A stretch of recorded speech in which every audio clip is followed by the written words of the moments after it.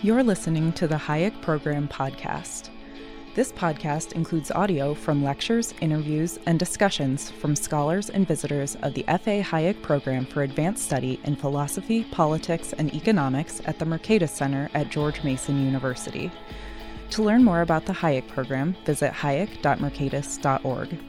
To learn about graduate student fellowship opportunities with the Mercatus Center at George Mason University for students at Mason as well as at universities across the globe, please visit students.mercatus.org. This is January 28, 2021. I'm Peter Boettke. I'm the director of the F.A. Hayek Program for Advanced Study in Philosophy, Politics, and Economics at the Mercatus Center at George Mason University. And today we have the great privilege of having a book panel on my colleague Richard Wagner's new book, Macro Systems as Systems Theory, which is a fantastic book. Dick is a distinguished professor in our Department of Economics. And let me say something a little bit about this book before I introduce the other panelists.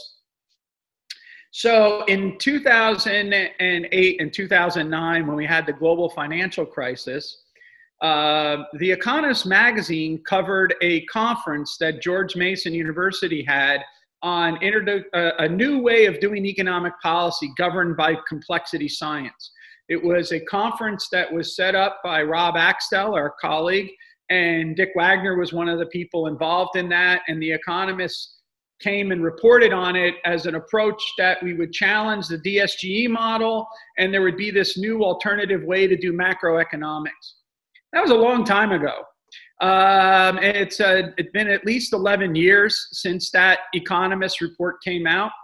And I follow this stuff pretty closely, and I'm pretty sure that what has traditionally happened is that the macro models guided by complexity science tried to conform to what the DSGE models did. So as a result, the research program stalled. But it didn't happen to my colleague, Richard Wagner. This book is actually the research program that follows from taking essential complexity seriously. And that notion of taking essential complexity seriously, I would argue, was, of course, one of the main themes of Hayek's Nobel Prize address in 1974. And Dick is picking up on that ball and taking it in new ways. And I would just like to say about the book, because today's not my day to comment on the book, but I do want to share this. I actually think this book is a brilliant book. It's an original book. It's a creative book. But one of the things that's most important about it is that it's a pregnant with possibilities book. Dick Wagner does not end this book with a declarative statement. He ends it with questions that other scientists can pick up and develop. And as a result, he's actually leaving a research program for young scholars to challenge the way in which economics is currently being practiced. He didn't do what I hoped he was going to do, which the original title of his macro book was In the Shadow of Keynes. And I hoped he was going to end up by finally putting the dagger into Keynes. And instead, what Dick has done is give me good counsel that I should be, I understand the problems with what Keynes did, but I also have to understand the possibilities that Keynes was getting us to think about through Shackle and others, to think about the way in which we think about order and turbulence, and how we don't see those as juxtaposed against each other, but the turbulence within the order of the macroeconomy, and how we go about doing that. So that's enough from me. Now we're going to hear from actually three really talented young scholars who are working in these areas. And so the first one is Abigail Devereaux. Professor Devereaux is at Wichita State University, where she is an assistant professor at the Frank Burton Business School. She's also the Israel Kirzner Award winner for Best Dissertation at GMU. And so Abby will be the first of our commentators.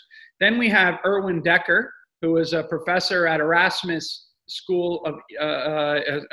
University in Rotterdam.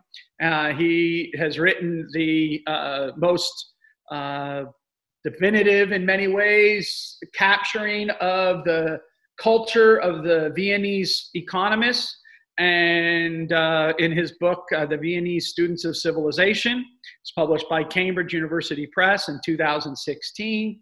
And then Erwin has now been recently finishing up a biography on the Dutch economist Tinbergen. Sorry about that, Jan Tinbergen. And again, relating it to Keynes, remember that Tinbergen had sent Keynes the large macro model, and Keynes responded back and said, some people want to get on with the task of doing it, and other people question whether or not the task is worth doing.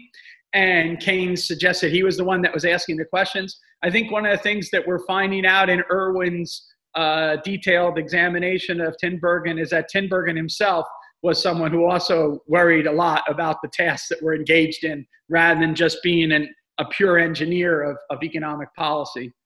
And then finally, we have Will Luther, who is one of the world's leading experts on Bitcoin.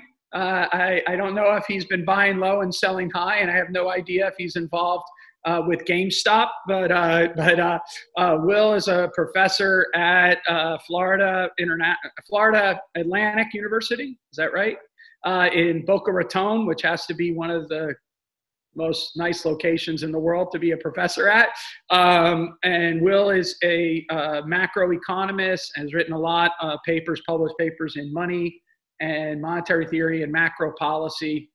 And so these three scholars are important contributors to the ongoing development of modern macroeconomics. And so they'll be perfect commentators to work with Dick's book. The game rules for this are straightforward. Professor Wagner will have some 20 minutes to talk about his book. Then we will turn to Abby, Erwin, and then Will, and then we'll have a conversation between the panel. So for right now, I'd like to turn it over to Professor Wagner. And to Abby and Erwin and Will, don't wait for me to say it's time for you to talk. When Dick Wagner's done, then just you go, Abby. Then when you're done, Erwin, you go. And then when Erwin's done, Will, you jump in. So thank you all for coming. And thanks to our Mercatus staff, Molly and Stephanie and Malia, for putting this together. And thanks especially to Professor Wagner for writing such an amazing book. So Dick, the floor is yours. Okay, thank you very much, Pete, for those kind words. And since we're going to go person by person, you'll know when I'm done, when this clock goes off. I've set it for 20 minutes and it is now running, and I have it on high. So presumably Abby will hear when this is done and she can just start talking. This book is really a meditation on the old theme that ideas have consequences, that ideas are not neutral things, they're not like microscopes that help us see details more clearly on what they're focused. They don't just magnify, but they can also allow us to see things that aren't there, or to look in the wrong places for things, because our theories channel our attention for good and for bad. And the claim I advance in this book is that orthodox macro theories since the 1930s channel our attention in places where there's no genuine value to created by looking there. That the inception of this really goes back to a 1997 lecture on complexity I gave at St. Vincent's College. And I was on something that was titled Complexity, Governance, and Public Policy. It was there when I came across a book of essays by Eric Lindahl that contained an essay written in 1919. And everyone, of course, says that the macro-micro distinction came from Keynes, but Lindahl, 20 years earlier, had a very straightforward distinction between micro and macro in economics, where he referred to microeconomics as the realm of individual action, and macroeconomics referred to interaction amongst actors. Now, the trouble with that was Lindahl at that time didn't have the tools available to take the next step in that. And so what ended up happening was that macro simply became aggregation. And so you can add up what each individual does independently, and you get the entirety. Now, as we know subsequently to that just like, that old sort of nursery rhyme story of poor old Humpty Dumpty fell off the wall, but no one could put him back together. Well, that's what aggregation pretends to do, is to take the pieces and make a coherent picture of the entirety. And what I said about doing something in this book that had been bothering me for a good 20 or so years about the question of how, if you took that initial intuition of micro referring to action and macro referring to interaction, how could you theorize in a different way about the entirety? Because it is the entirety that we especially want to understand more fully. And so that's what I do in this book, or try to, I don't do it, I make a start at it. It's very much a work in process. It is, though, with the recognition that we are each involved in systems of interaction, not of our choosing, not of our making, but in which we live for better or for worse. And that it's this kind of system quality in the relation between the parts and the entirety of the system that is the appropriate object of a macroeconomic theory. And so besides the introduction to the book that I've just kind of reviewed, there are 9 more chapters to the book, and I'll use my remaining 15 minutes and 22 seconds to say a few brief words about what each of those chapters entails, and then turn it over to the 3 of you after that. The next one then gets into, okay, what do we mean by systems?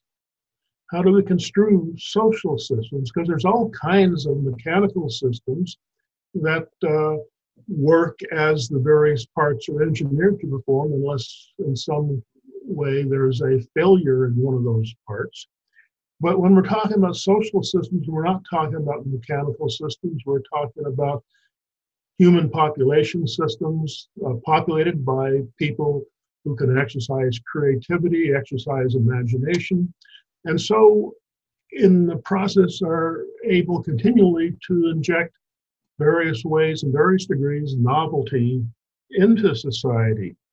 And I've, since that St. Vincent College lecture, have been using the distinction between a parade and a crowd of pedestrians leaving a theater or an arena as an illustration of the different kinds of macro configurations. A parade is a macro configuration, has a large number of agents, and everything there goes exactly as the parade marshal planned, unless exogenous events hit the parade, such as a flautist shoelace coming untied, falling down, tripping some people, and the parade stops for a couple minutes while people pick themselves back up and go on again.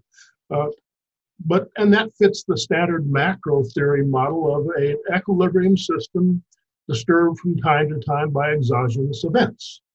But in the pedestrian crowd, there is no such thing as an exogenous event. Everything happens is generated internally by the participants and by interaction among the participants.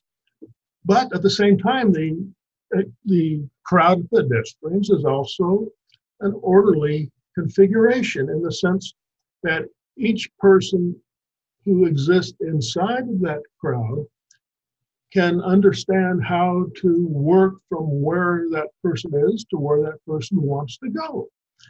Now, it won't have perhaps the same exact timing features of the parade, in the sense that the parade someone watching the parade can look at the order of march from the marshal established, look at your watch, and know exactly what outfit is passing the reviewing stand at that time by virtue of what the parade marshal established at the very beginning. These things are all entirely scripted, except for exogenous events.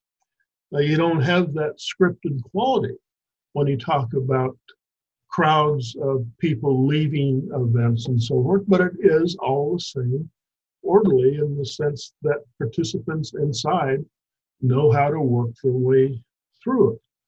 And so then I go from there, the next chapter 3, is this question again. See, this is a meditation on ideas have consequences. And so how do we conceptualize an idea of an economic system? The usual conceptualization is this circular flow model, which is a kind of an aggregate accounting kind of construction of a society. But yet, if the fundamental feature of all economic activity is planning, where every act involves a passing of time because you decide today to do something, the consequences of which will manifest themselves some later time. And in that interval between the time of deciding to do something and the time when consequences begin to manifest, there are other people, other plans that also come into play, and which can in various ways, for better and for worse, influence the expected performance properties of some initial plans. And so it's for that reason that I sketch out the idea of a structured production as being superior with respect to complexity lines of thinking than a circular flow conceptualization, which leads then into the next chapter 4 in terms of distinction between synchronic action and diachronic action, which is a particular theme of George Shackle's, and where in synchronic action conceptualizes the economy like a bunch of synchronized swimmers, and where the objective is to each of the swimmers to perfectly synchronize his or her motion in the water with all of the other swimmers. That would be a perfectly equilibrated swimming team, where in the diachronic action, there is that, again, the diachronic action mirrors the crowd of pedestrians leaving an event. And that in turn, from that distinction between diachronic and synchronic action, the next chapter, chapter 5, moves into, again, a Shackelian kind of concept of the idea of kaleidic action. Doesn't mean totally random action by any sense, but it means, again, no pre-coordination of economic activities, no auctioneer who, in the old-fashioned ball-raising sense, until the auctioneer said go, no one went. And so that way you didn't get this problem, what was referred to as false trading. But with kaleidic action, what I want to do there, and the idea I want to carry across there, is again that there is no such thing, I would say, almost no such thing as a random shock to a society. Now, to any one individual, the entire world is almost just a parade of random shocks in that other people are coming in and doing things. But to a society, there can't be any random shocks, except maybe for such a thing as a meteor strike and things like that. But outside of that, I think the challenge is to recognize that human societies, populations are really more in the order of living, not brain-directed processes, organisms, that among the qualities are the hosting of thoughts, imaginations, creativity, and that is going to give a quality to societies of change. It's going to mean people are having their plans sometimes fulfilled more fully than could have imagined, but sometimes also terribly disrupted. And that's all what it means to live inside of at least an open, free kind of society. And then the next chapter, the sixth chapter in this book, then takes off on some themes I've developed elsewhere before that in a book called Politics is a Peculiar Business, with the idea that typical macro-theoretic idea brings in a deus ex machina, a god from the machine, in the sense that you have this economy. If things go bad, you have to have someone to whom you can turn to fix it up. That takes the form of a state, of a polity. What I sketch out here to say is, building upon other work, is there is no such deus ex machina. All there is us. And we come in different kinds of organizational packages who see things in various different ways. And what comes out of this society is a product of the interaction amongst the various participants, in which there is no such thing as a privileged place like Mount Olympus. You're above it all and you can just see better and move people around as the gods of old would have you do it. And so then going from there is in the cumulative in the next chapter, which is chapter 7, is it elaborates further that entangled idea by the recognition that economic calculation is something that is ubiquitous throughout society. It's not that you need market prices to calculate, make judgments, and rather that every choice has to entail a calculation, because every choice is going to entail a choice among or between options. And so every chooser is going to choose the more preferred over the less preferred option, simply because it makes no sense to say that people will deliberately choose what they dislike.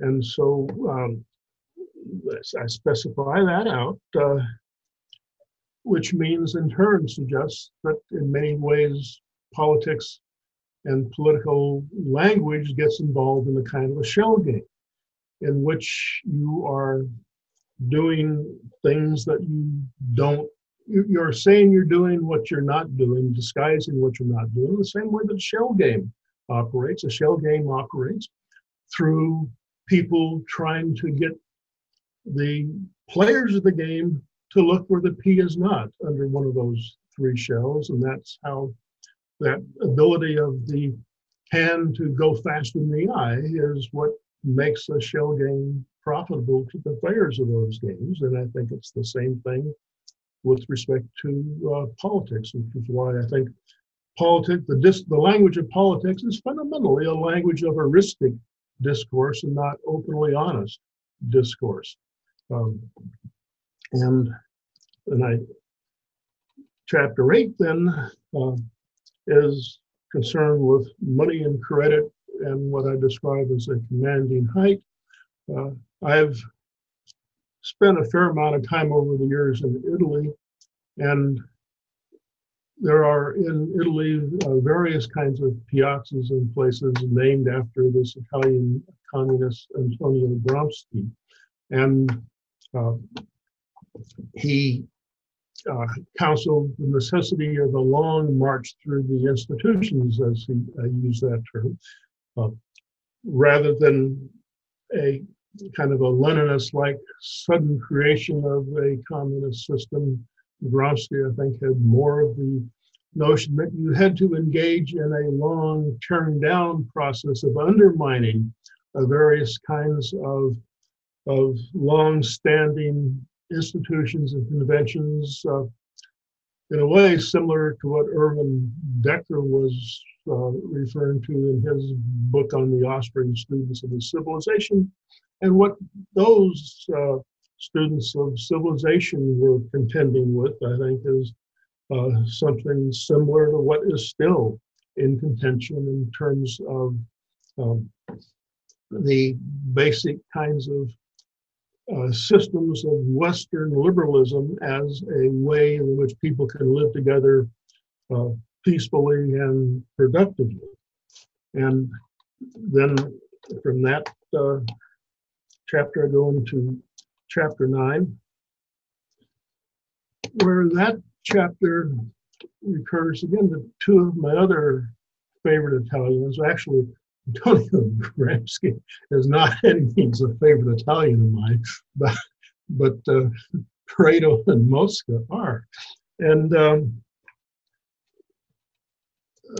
perusing their works, some of their thoughts, get you to this question of the relative significance of reason and rationality in political action versus willfulness, and sentiment. And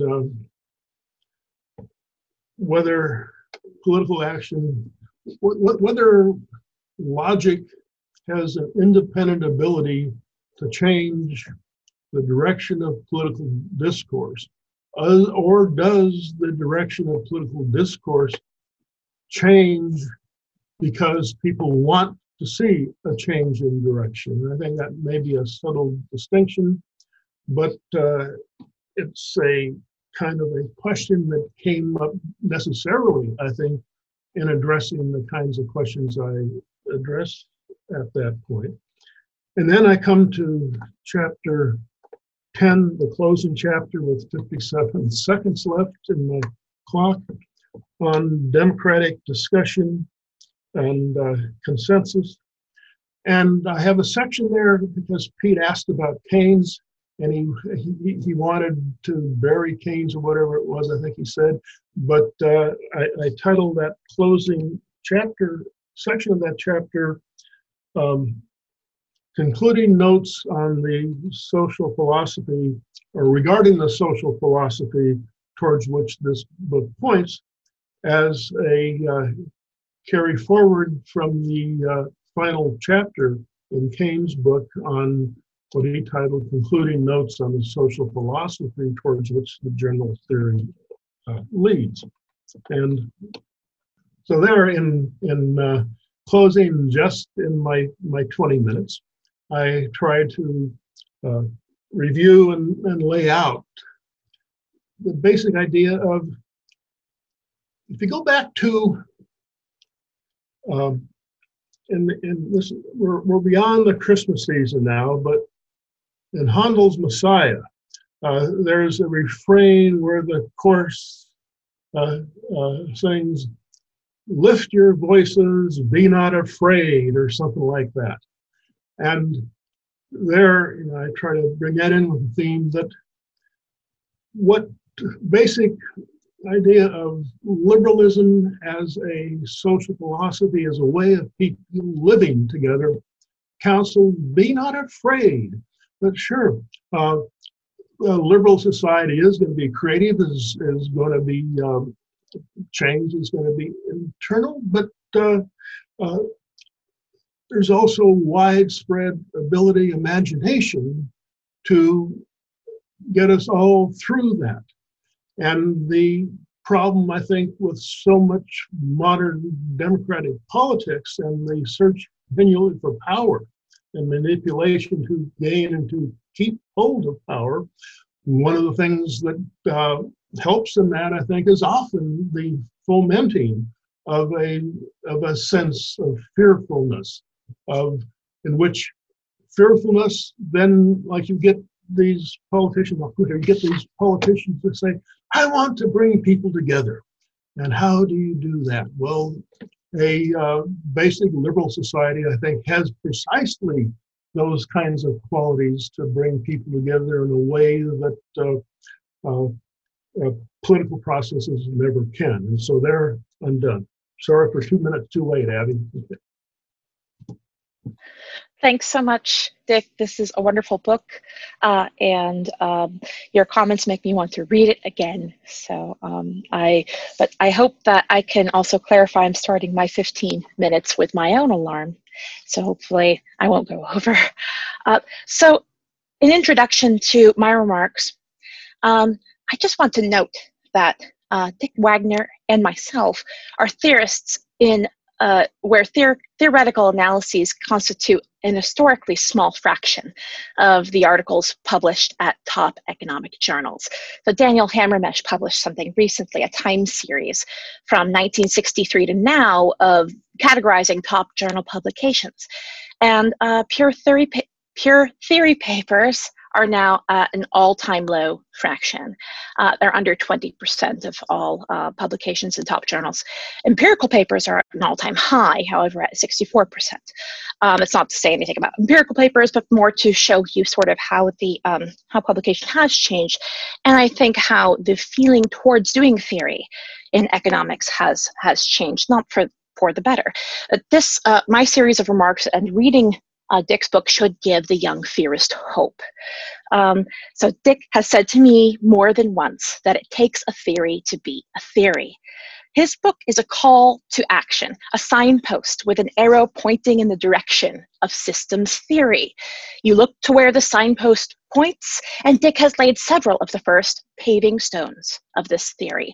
So I'd like to address just 8 of these paving stones, and in particular, what might be categorically next. So first, I'm just going to list these paving stones, a bit of a treat for you, and then I will go into a little bit more detail in each one. So the first paving stone is that relationships are essential.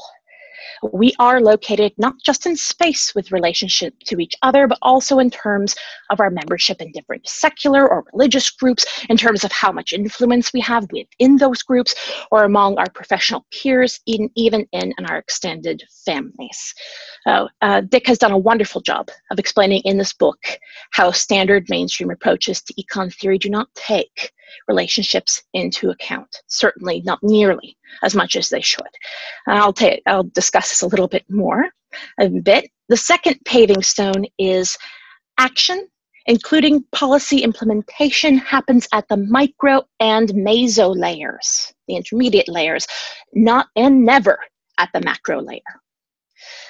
So this is a very important paving stone. Why? Because micro-founded macroeconomics and Keynesian macroeconomics treat spontaneously generated system patterns as if they were either entirely reducible to micro-level interactions, so not spontaneous, right? Or entirely disembodied from micro-action, so not ordered. And this is to hint at what can we not explain with these theories? Spontaneous order. Right. So the third paving stone is that the use of knowledge matters at the process level. And this goes into Dick's Parades versus Piazza's comment and model that I also utilize in my classes now when talking about economic complexity to my students.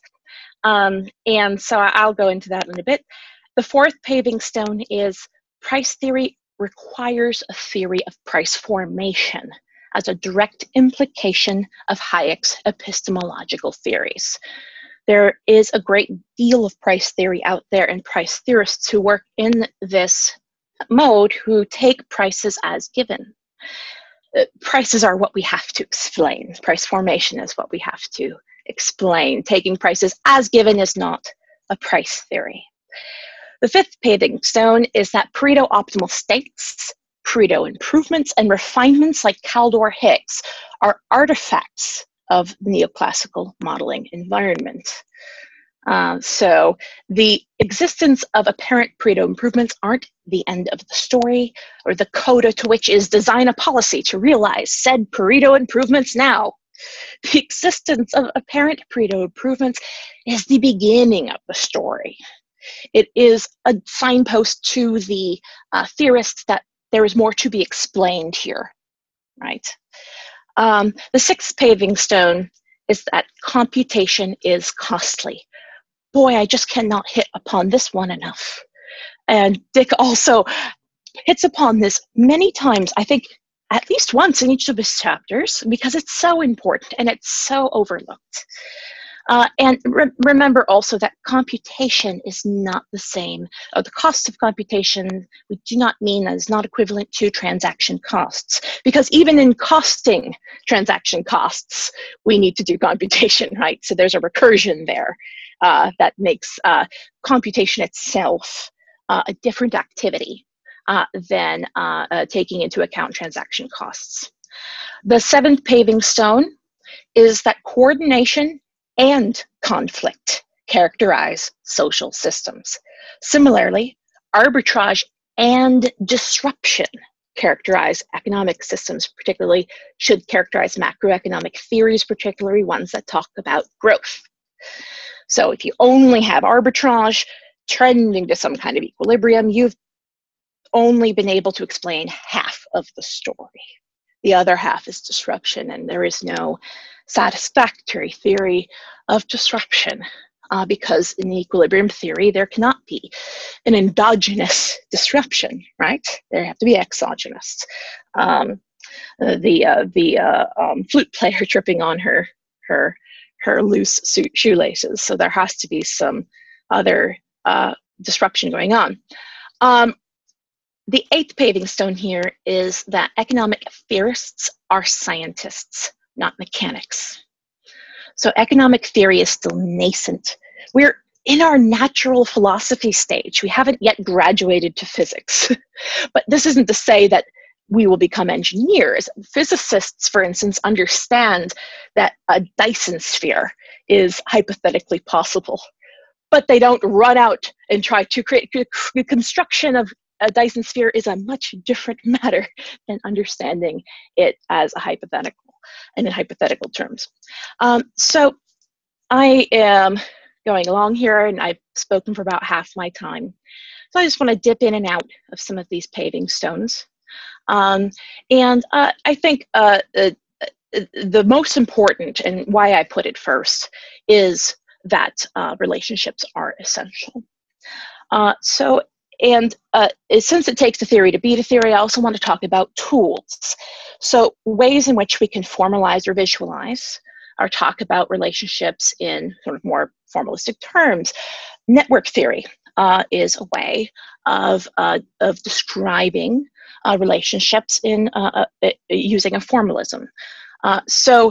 This is something that the computational sociologists have hitched their start to quite a long time ago, and they're using network theory in their analyses. It's now kind of a mature theory, and I urge young economists who want to theorize about relationships to understand network and graph theory. Standard macroeconomics, standard economic theory does not take relationships sufficiently into account. One need only read the theory of value or Masclell's standard intro textbook to see sort of the formulae of these specific relationships. So microtheory aggregated into macro theory is at bottom a field theory. Where all particles in the system, and these would be people, consumers, have equal probability of interacting with all other particles. But this is not how social systems are arranged. We are arranged relative to, say, for instance, how much political power we have, the kind of influence we're able to coercively exert upon others, and also not coercively exert. I certainly am influential in my own marriage, for instance, and there's no coercion there.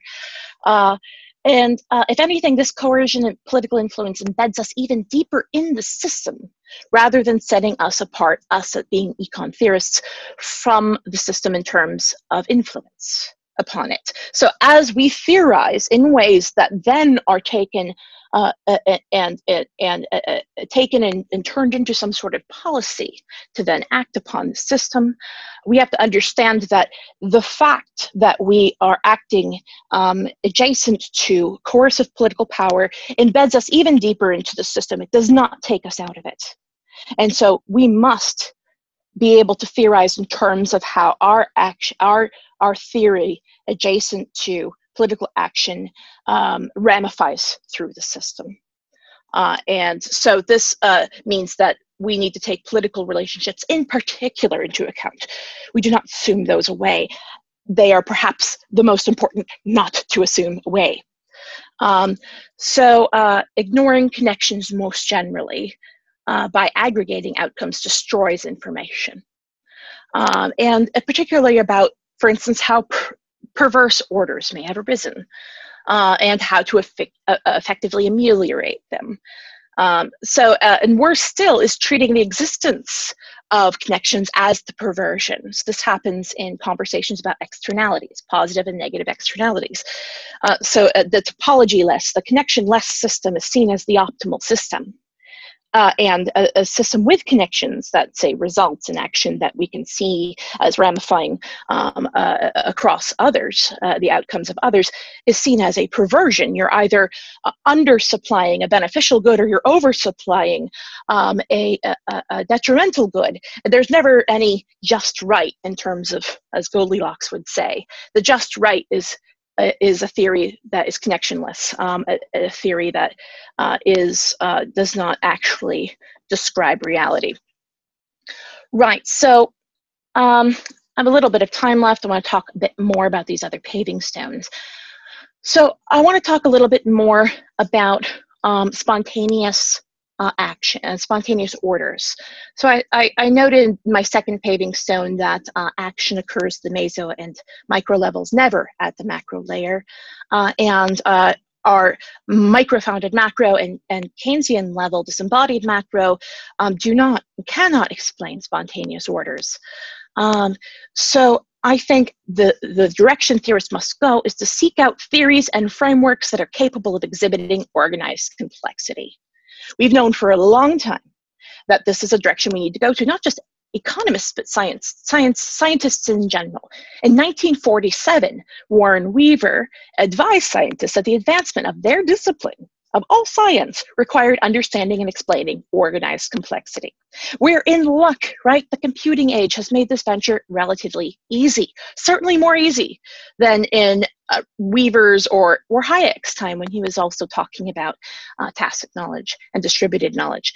We have entire fields and dozens of scholarly institutes dedicated to understanding complex systems. We have algorithmic frameworks, agent-based modeling. We have mathematical subfields like graph theory. Theoretical physicists are working on these issues, like Stephen Wolfram in his theory of everything is working using simple systems, computable systems. Join in. As econ theorists, you can join in. You can utilize these tools, these concepts. You can utilize them to explain organized complexity in your field. Social science is the most complex of all subjects. People and their systems are complex. So a theorist of the 2020s must be necessarily complexity aware. All right. So I want to go into, I think, a bit more now that coordination and conflict characterize social systems. So this is a seventh paving stone. Optimization functions, particularly with unique fixed points, typically have one or very few parameters that vary linearly until the system attains stationarity. But this isn't the case in dualistic systems, right? Arbitrage more successfully, and you invite disruption by virtue of it becoming more costly to arbitrage. Disruption then destroys the niches that were once exploitable profit opportunities. And so then you have to re-arbitrage, and then that invites more disruption. And your system is continually changing in this dualistic way. So at the very least, one needs to look askance at systems that tend towards stationarity, as they are unlikely to describe one of the necessary halves of social behavior. You should also look askance at systems where solutions are either stable, this is fully arbitraged, or chaotic, fully disrupted, or cycle through these simple cases. We're looking for organized complexity here. Organized complexity is not categorically not either fully stationary or chaotic. Neither can you emulate organized complexity through a combination of fully stable and chaotic solution states. You cannot emulate it. You need to have a system that is capable of describing organized complexity. There are simple systems that can do this quite well, very simple Turing machines and cellular automata, extremely simple systems that take mere bytes of information to describe, are capable of exhibiting organized complexity and endogenous randomness, endogenous disruptions. And so we have these tools here that are available to us, and we need to utilize them more effectively. And that's the end of my time, and I'm kind of glad that I ended on that note. Thanks, Dick, so much for a wonderful book. Yes, thank you very much indeed. Abby, also for doing the more technical stuff. I want to delve into a few more perhaps old school political economy questions in my remarks. But first of all, I want to congratulate Dick Wagner with this book. An amazing achievement. It opens up many, many avenues and new ways to look at the economy. And sometimes I'm still coming to realize how badly wrong we went in the 1930s and when modern macro was developed. And this opening up is, I think, also the real value of the book. It does often not propose a very specific alternative yet, but it makes us aware of the hidden presuppositions in modern macro. And for that reason, I think, at least that was my experience reading the book, it also circles around modern macro in a sort of beautiful way, all the time pulling out another thread to expose what was hidden from view and sort of trying to bring that back into view. That also means that I'm convinced that this will be a book to go back to find new avenues and new inspiration. I must admit that this has been my experience more frequently upon encountering the work of Dick Wagner. It took me quite a while, for example, to understand what precisely he meant with this idea of entangled political economy. This puzzlement sort of grew when I learned that an entangled political economist, he urged, cannot use the word embedded. I had already understood that Wagner was fascinated with theorists who managed to link the economic and the political, some of whom he noted here, Pareto and Mosca in particular, to link the economic with the political and sometimes also the social world. But I learned over time that entangled is in fact a kind of specific claim about the link between the economic and the political. So let us restrict ourselves to these two now and leave society out for the moment. I understand that that's a bit of a simplification, but I think it helps me make my point. So in an entangled political economy, the economic and the political sphere are part of the same open social system. This in contrast to what is wonderfully insightfully in the book called additive political economy, where the economic sphere and the political sphere sort of exist independently from one another, and the political typically intervening into the economic system. The idea of embeddedness, or at least that's my understanding of it, entails a sort of third type of relationship where one system is embedded in the other system. And the embedding system, so it is sort of the one that encapsulates it, is superior or has primacy. In the perspective of entangled political economy, we cannot claim that one system is a priori superior, has primacy, or embeds the other. I think that at the very least should be seen as a historically contingent claim, but that I will come back to in a moment. First, I want to talk about another concept that Dick Wagner attempts to ban from our vocabulary in this book, and that is the notion of intervention. Perhaps one of the key terms in a lot of talk about policy and the relation between the state and the economy. Wagner argues that since the economic and the political world, or rather private entities and public entities, because we shouldn't reduce, of course, the spheres to one kind of actor, interact all the time. And so in society, we cannot speak of one sphere intervening on the other. A key argument in the book that undoubtedly the other panelists will say other things about is that additive political economy leads to a wrong conceptualization of the economy. And what both public and private entities can do. Modern macro is not only mistaken in its view that public entities or politics can intervene in the economy, but it also has a complete blind spot for the fact that private entities, so you could say, the economy can engage in all sorts of mutually beneficial contracts with politicians or politics or public entities, what in everyday parlance sometimes is called buying political influence or corruption, if you like.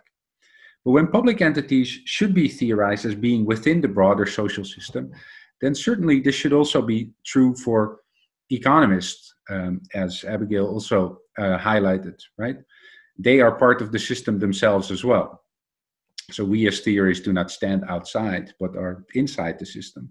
Throughout the book, I kept wondering why many of the insights that Wagner, I think, self-consciously presents in the form of basic insights and plain truths, at least if you can keep up with all the different sports and games that he draws the analogies from, are not more widely recognized, or perhaps why they are ignored or sort of paths not taken. And I think there's a reason for that, that the book isn't very explicit about, and that I would like to hear a bit more about it, if possible, in the Q&A. Throughout the book, there's a curious mixture between critique of existing macroeconomic theories and normative critique of the way that current policy is undertaken. That mixture is not too surprising. If we understand the economy badly, after all, it's unlikely that we will make good policies. But the mixture also points to something else, namely the way that economists and their theories are entangled with the institutions, which give rise to these policies, right? Much of the book is written as if economics went wrong for internal intellectual reasons. And hence, Wagner claims that we should reclaim and reconnect to the main line of economic thought he situates, sort of coming out of the 19th century. But the period which he identifies as giving rise to modern additive political economy is precisely the period that the state's role in the economy accelerates at an unprecedented rate in the 1930s and 1940s, which should at least make us pause and reflect a bit. But I think that from an entangled political economy perspective, we also have something analytical to say about this period and this interrelationship. The joint rise of additive political economy, modern macro, if you like, and the state managing the economy. Not because we should claim that economic thought intervenes upon the political world, the simple idea that ideas have consequences. Not even Keynes was that powerful. Or to suggest that the political world simply bought the academic world in some sense.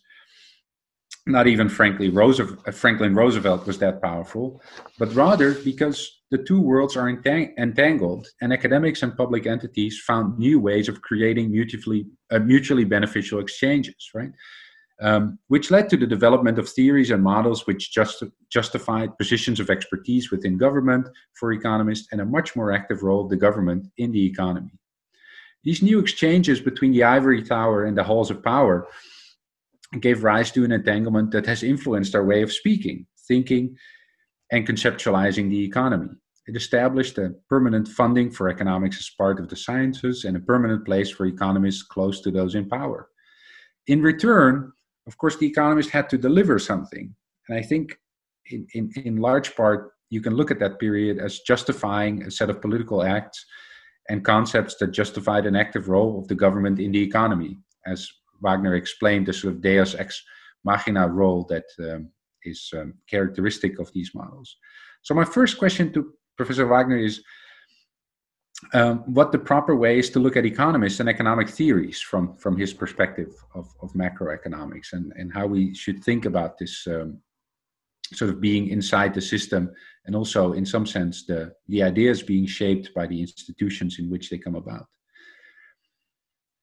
And so also whether some of the shape of modern macro should not be attributed merely to intellectual error, but also to institutional circumstances in which macroeconomists found themselves or navigated themselves in the 20th century. The second question is a more historical question and pertains to the way that we should think about this relationship over time. So the 19th century economists, from Ricardo to Marx and to Boettke, all thought that the economy was primary, that economic forces were simply beyond the control of politics. This started to change in the late 19th century when different relationships between the economy and the political world were developed, including, for example, the idea that they formed an organic relationship, that there was a kind of organic relationship between state, economy, and society. You know the thinkers of this period better than I do. And somewhat later, the perspective that Wagner describes as additive political economy was also developed in the 1930s and 40s. As I see it, the work of the Ordo Liberals and also of James Buchanan sought to constitutionally restrain the role of the state in the economy, at the same time recognizing, or at least reasoning from a perspective in which the political had some kind of primacy, was ultimately in control. And indeed, there are some exchanges between private and public entities that even in the modern day world are not allowed, both legally and morally. And yet it is undeniable that government and business are seriously entangled. Some have called this cronyism. Others, such as Randall Holcomb, have proposed to view it as a distinct political economic system, something he calls political capitalism. It seems to me that entangled political economy provides an excellent theoretical lens through which to analyze the contemporary relationship between the economy and politics. But I wonder whether this is not, partly at least, a sign of the times. Whether perhaps historically the relationship between politics and the economy has not also been different. Not additive. I agree that that perspective is flawed and cannot capture any sort of historical period correctly. But I do wonder how historical our macroeconomics or our system theory should be. And so I'd love to hear your thoughts on that as well. For now, thanks very much for this wonderful book and for providing us with so much inspiration to think differently about macro. It's a pleasure to join you all today to discuss Professor Wagner's new book. Having taken some courses with Wagner in grad school and attended seminars and workshops with him in the time since, I've learned that I often come to appreciate his thoughts long after first encountering them. So I'll leave that to you to judge whether that reflects the depth of my thinking or the depth of his thinking or the shallowness of mine. But in any event, you should consider my thoughts provisional at this point. I find myself in a strange position. So on the one hand, I couldn't help but nod along while reading Wagner's book. I fully embrace Lindel's distinction between microeconomics as individual action and macroeconomics as interaction. I think it's important that we focus on the plans of individuals, that we recognize those plans are often frustrated by chance or circumstance, and that we appreciate how plans are revised in response to such frustrations in the normal course of things. And I'm similarly put off by the all too common suggestion that we can fix this or that outcome with crude policies like prohibitions on behaviors we find repugnant or government spending programs aimed at reducing the so-called output gap, where more often than not, we refers to the modeler and not actually the individuals involved in the political process. Indeed, much of my own work has tried to highlight these issues. I'm a monetary economist, and it's really hard to make sense of a commonly accepted medium of exchange if there's only one agent or one agent type in your model, right? Interaction is key, and interaction is all the more important when trying to launch an intrinsically worthless money. As I explain in a paper titled "Getting Off the Ground, the Case of Bitcoin," individuals deliberately coordinated to make Bitcoin valuable and thereby enable others to use it as a medium of exchange. I've also been explicit about the planning and the revision of plans. In surveying the literature on Austrian labor theory, Pete Boettke, Solomon Stein, and I described the entrepreneurial process in these terms. And in another paper on Mises's evenly rotating economy, I suggest that the relevant choices in a macro model pertain to strategies or plans to achieve some outcome rather than choices over the outcomes themselves. Finally, we're perhaps most in agreement when it comes to our approach to evaluating policy. Quote, to prohibit something that many people like to do will generally not be accepted passively by those who produce or consume the prescribed items, Wagner writes. Prohibition will increase the cost of doing business, leading to some decrease in supply and reduction in consumption, but it will also induce multiple changes in commercial organization and operation as people seek out alternative channels for fulfilling their desires without being detected and jailed. Along these lines, Josh Hendrickson and I have explained that banning cash would likely push those currently using cash in illicit markets to adopt alternatives with similar privacy-protecting features like cryptocurrencies. So in some sense, it seems like I've fully embraced the Wagnerian view. But I wouldn't have said on the one hand if there were not another hand coming around. On the other hand, my work looks very different from Wagner's. I like deterministic models.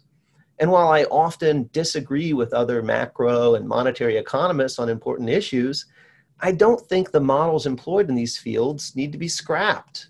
I don't believe we need a radical rethink.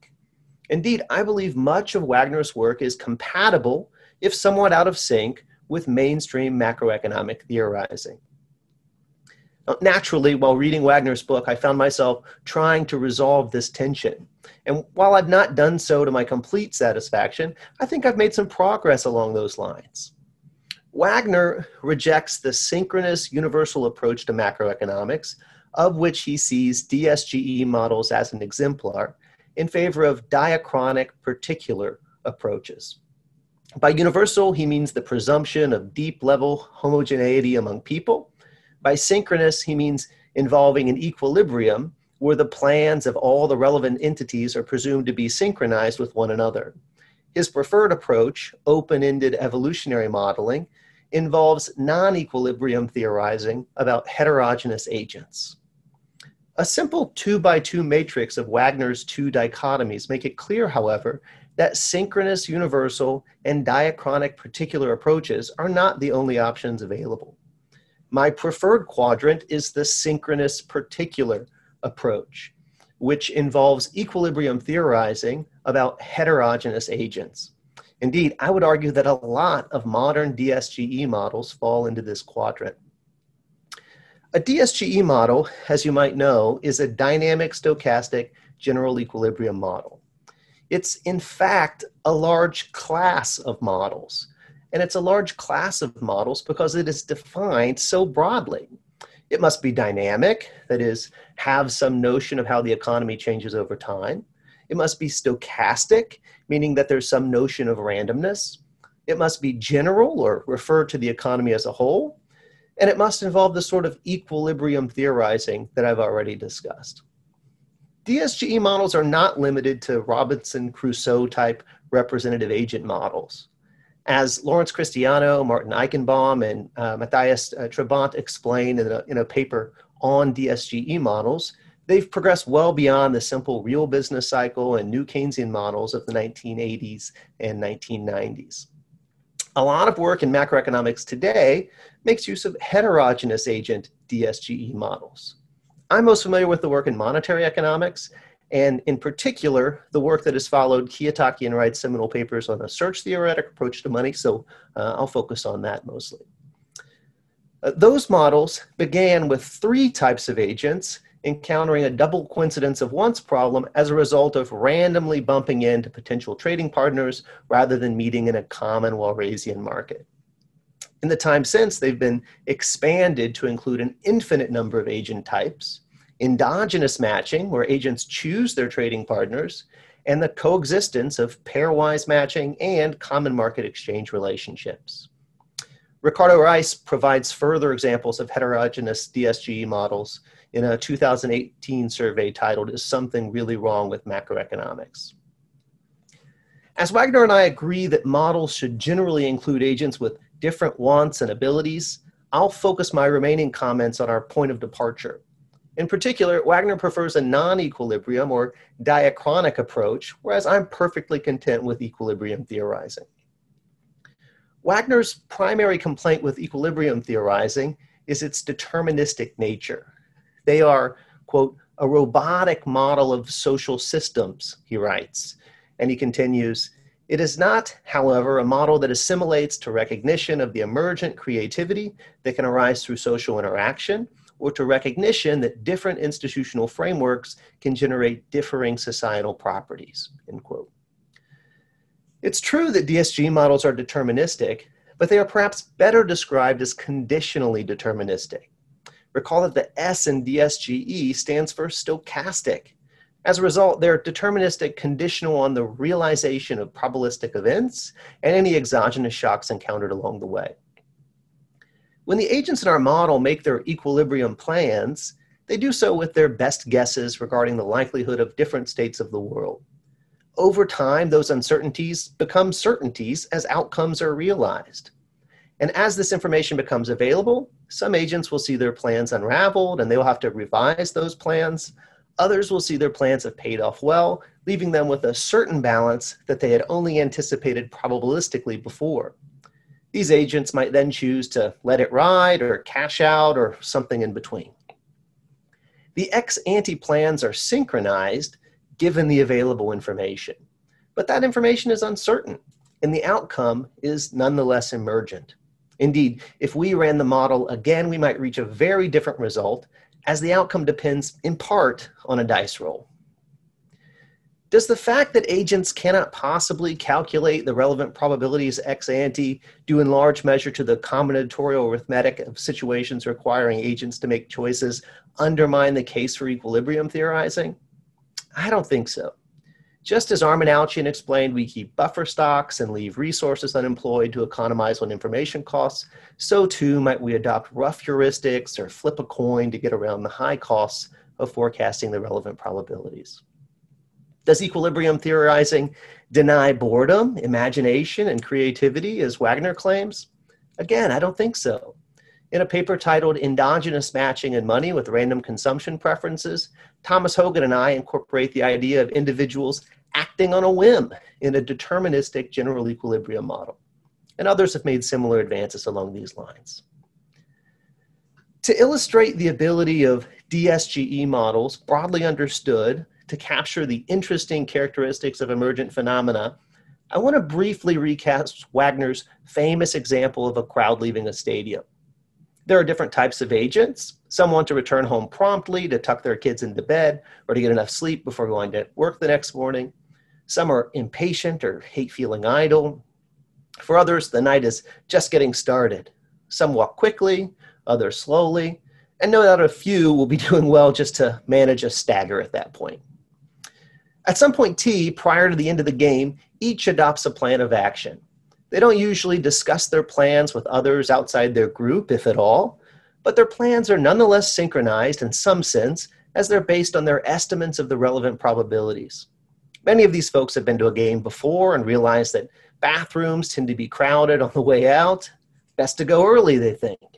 Others enjoy seeing the players exit the field or dislike close contact with strangers, so they plan to wait for a few minutes until the crowd thins out. Many understand the dynamics of crowds. They know that sometimes they bottleneck and sometimes they don't. They don't know who will come out of which stairwell at what time. That's inconsequential to their plans. They need only think about things like the likely flow of the crowd and how they might adjust their steps as others merge in and out around them. As the crowd starts filtering out, some of the unknowns become known. There was a chance that the hot dog vendor would leave his cart in the way, as happened once before. But that's not the case tonight, so those who were concerned maintain or perhaps even pick up speed, all according to plan. Others are surprised when someone cuts in front of them. Surprised, but not totally unexpected, as that sometimes happens. So they slow down according to plan. Some might get to a gate that an usher forgot to open. They will have to revise their plan and head to another gate. This negative productivity shock will set them back a bit. And some will see a neat vintage jersey that another fan is wearing and realize that they too would like to own a jersey like that. An exogenous preference shock, if you will. This equilibrium theorizing might not tell us who will get to the gate first on any given night, but it yields pretty good predictions about the flow of traffic. Such a model might inform the vendors to pull their carts to the side before the bottom of the ninth so as not to upset fans and, as a consequence, their employer by creating unnecessary congestion. Most importantly, it would make sense of the beautiful mosaic that forms as people exit a stadium, all of which is the result of individual plans and not the design of an outside organizer, but is nonetheless orderly in its own way. Our equilibrium model, in other words, does much the same thing as Wagner's OEE. It just describes the situation using different language. In wrapping up, I want to acknowledge that I probably hold an idiosyncratic view of mainstream macroeconomics. No doubt many of the criticisms that Wagner makes apply reasonably well to many practicing mainstream macroeconomists. My claim is a modest one. Wagner's criticisms do not apply to all practicing mainstream macroeconomists. And I would go further to add that they do not apply to the best practicing mainstream macroeconomists. By pointing this out, I don't intend to reduce the importance of Wagner's work. To the contrary, I hope his book will be widely read. I merely want to suggest to those already sympathetic to Wagner's views, those who recognize the distinction between action and interaction and the importance of that distinction in spontaneous order theorizing, those who appreciate the entrepreneurial planning process and the creativity of human agents, those who are skeptical of top-down solutions premised on the idea that some undefined we can act on society. It is to suggest to those sympathetic scholars and students that the solution is not to tear down all that has been built in macroeconomics, but instead to build bridges connecting Wagner's interesting ideas to their counterparts in the profession. Okay, thank you very much to each one of you. Those were very intriguing comments. I'm going to give Dick a chance first to respond, and then I might ask some questions myself, but Dick, you have the floor first. Okay, well, thank you, Pete, and thank each of the three of you for your thoughts and suggestions. I found all of them interesting, giving me in different ways things to think about, but also things to carry forward. I'm going to say just a couple of things about each of the three of you in order, starting then with Abby. I think one of the points you made about the need for economics to treat jointly cooperation and conflict as part of the same social process. This comes back to, I think there's a fundamental question as to whether we treat economics as fundamentally a theory of society or as a theory of rational action. And I think most of economic theory has treated economics as a theory of rational action, and thereby naturally leads to perhaps a focus on cooperation, exchange, and so forth. In my view of the world, you can't have cooperation without conflict. If cooperation takes place, property rights are a vehicle of cooperation. Property rights are never just data. At any instant, they are data, but they're data in the sense of a property right is a line in the sand, or analogized to a line in the sand. You have to ask, why is the line there and not somewhere else? And I think the answer would be it's not somewhere else because someone who might have wanted it to be somewhere else doesn't have the ability to get it there. And so I think it means that living in a society is going to always be a kind of a perilous adventure. Just because you have something you like now doesn't mean you're going to have it continually. Property rights refer to a process of forbearance, and the others are not going to get in your way. Then you have to ask where forbearance comes from. In his book, The Philosophy of Money, George Simmel asked, George Simmel opened that book, Philosophy of Money, by saying that not a single word of this book is about economics. Now you might say it's hard to see that, but it's true in the sense that what Simmel was concerned with in that book was the continual changing boundaries or parameters of forbearance about what people could reasonably buy and sell for money versus what they couldn't. And I think economics as a approach as a social science would be attracted to seeing what we could say about those things, which I think would place economics as kind of the fundamental discipline of the entire gambit of the humane studies.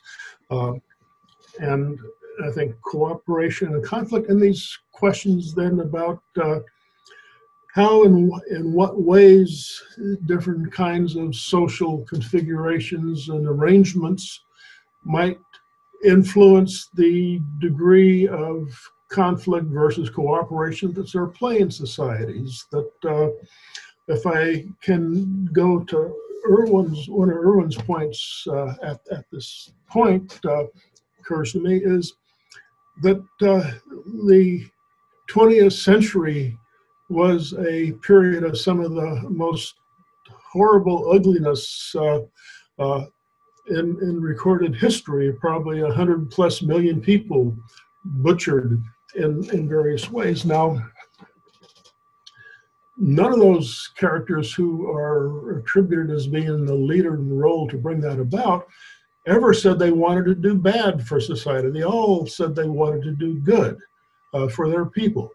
Now, that raises the kind of question, and it gets something Erwin was saying, that I think we cannot, and I was talking about the place of macro in the 30s, that I think we cannot really, or shouldn't really forget to what extent the 1920s and 30s really disrupted Western traditions and practices really thoroughly. That blame it on Karl Marx and what came after that, but starting certainly with the Russian Revolution, you found throughout the West a feeling grew very rapidly that the West had no choice but to get rid of its liberalism. But the problem was to get rid of liberalism, but not going the way of the Soviets.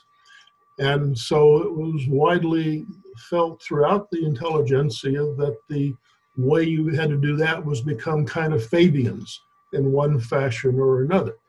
And so that was why, for instance, I think part of the reason why Warren Nutter was so savaged and pilloried when he came out with his growth of the industrial production in the Soviet Union in 1962, I believe it was, which said that Soviet Union is never going to overtake it.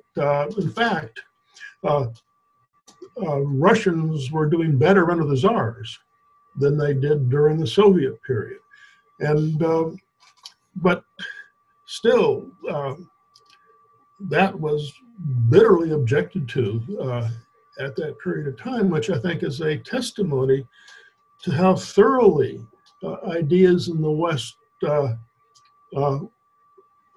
lost its sense of the value of Western standard liberal traditions without trying to go this mixed economy kind of route of a little bit of collectivism, a little bit of liberalism, and trying to find a path where we can maintain some democratic liberties, but yet the collectivism would allow us to keep up with the Soviets was a kind of thing. And I think economics in that fashion became increasingly lost its, economists stopped talking about spontaneous order really in the very early 20th century.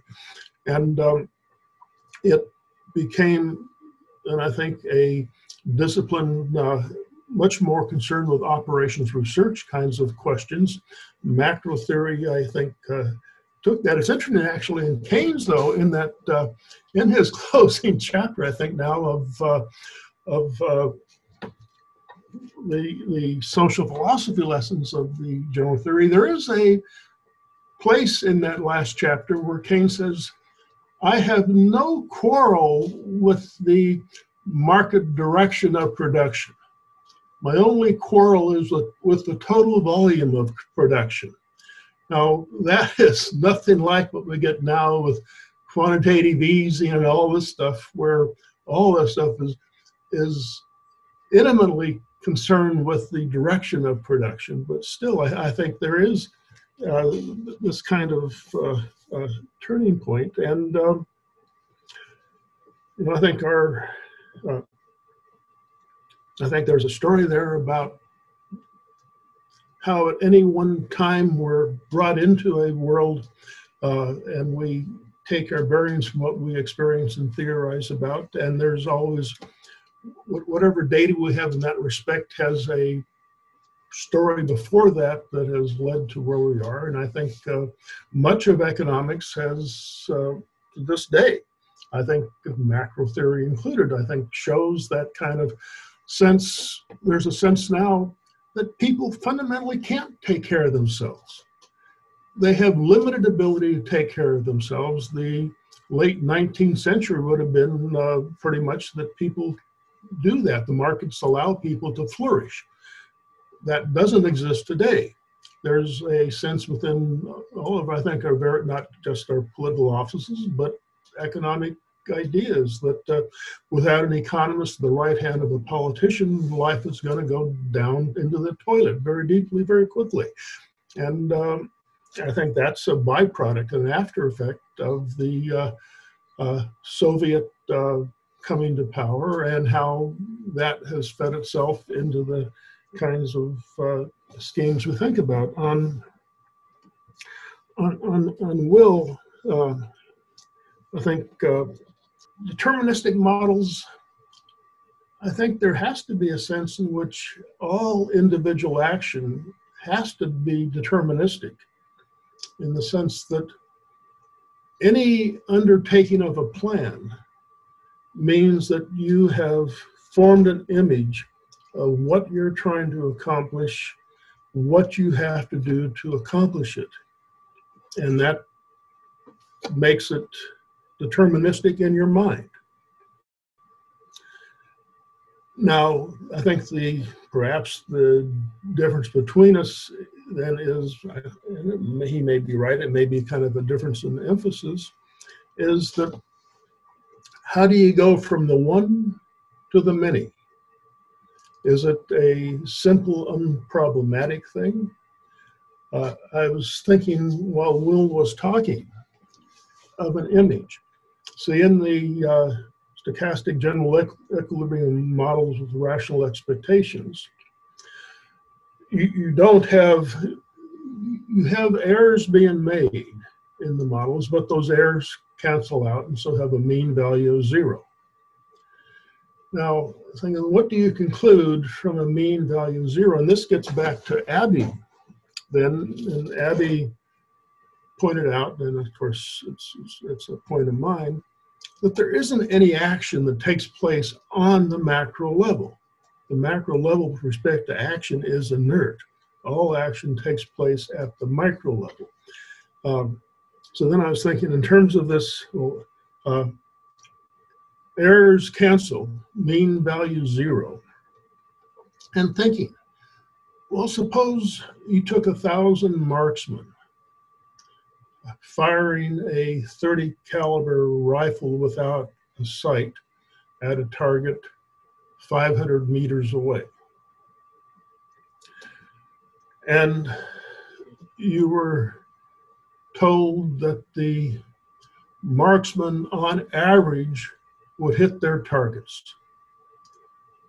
Now, all those marksmen are firing at a target of 500 meters away that is 1 meter square. Would you be willing and feel comfortable to go down and stand beside the target while they all fired away, secure in the knowledge that on average they're going to hit the bullseye? I suspect not.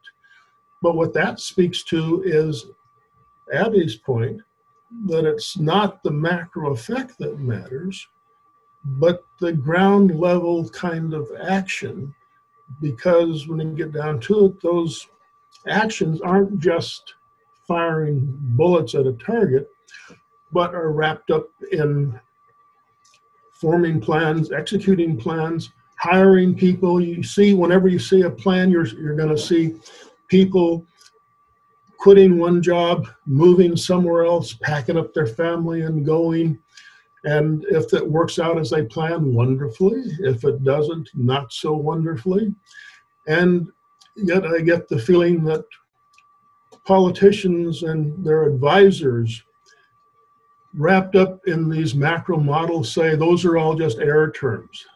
they don't matter. And yet behind those error terms are such things as further unsettled, dashed plans, hopes, dreams, and all these kinds of things that are hard enough in life anyway. And I guess part of my priors in this respect is that politics as a process is not a very good process for helping people nourish their lives, pursue their dreams or their hopes, their aspirations in different ways, but rather are much more involved in helping politicians do that than the people from whom they purportedly claim to help and advance as part of the campaign process. And so I guess going back and closing then with Will in this respect, I don't think there's really any kind of disagreement with us at the level of technical theory, I suspect, so much as it's a disagreement with perhaps I have a sense that politics is fundamentally, on many, many margins, a destructive kind of activity. In fact, I speculated the other night in class with what would happen. See, politicians we have this category of essential services and occupations and the rest, and who gets vaccines. And the politicians are in the forefront of essential services.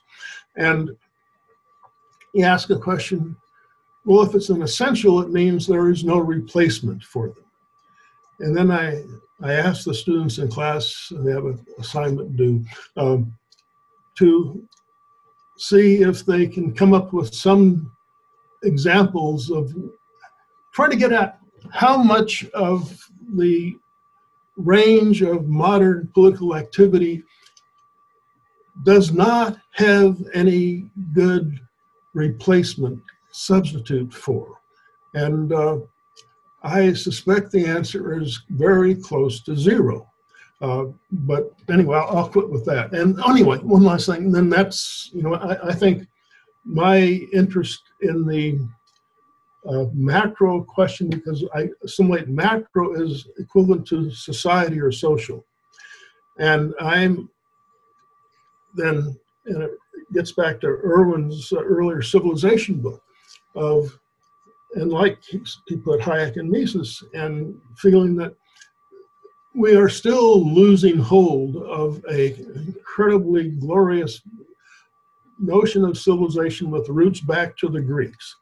And that, what can economic ideas, economic theories help to contribute to the hopefully bringing forward this vision? And I think it goes beyond technical economics. I think it goes back much more to matters of the moral imaginations that people hold onto, that I'm ultimately looking for a way to do that. But somehow I had this commitment that I want to do it in a scientific language and not with a moralistic language. We're out of time, unfortunately, but I want to thank everyone. This is a fantastic conversation. Dick, congratulations again on this great book. I want to thank, Abby and Erwin and Will for engaging comments and taking their time out to share them with us. And I want to thank Molly and Malia and Stephanie and Matthew for doing all of this and coordinate it in these unusual times. And I wish all of you, good health, and we'll get back together again soon.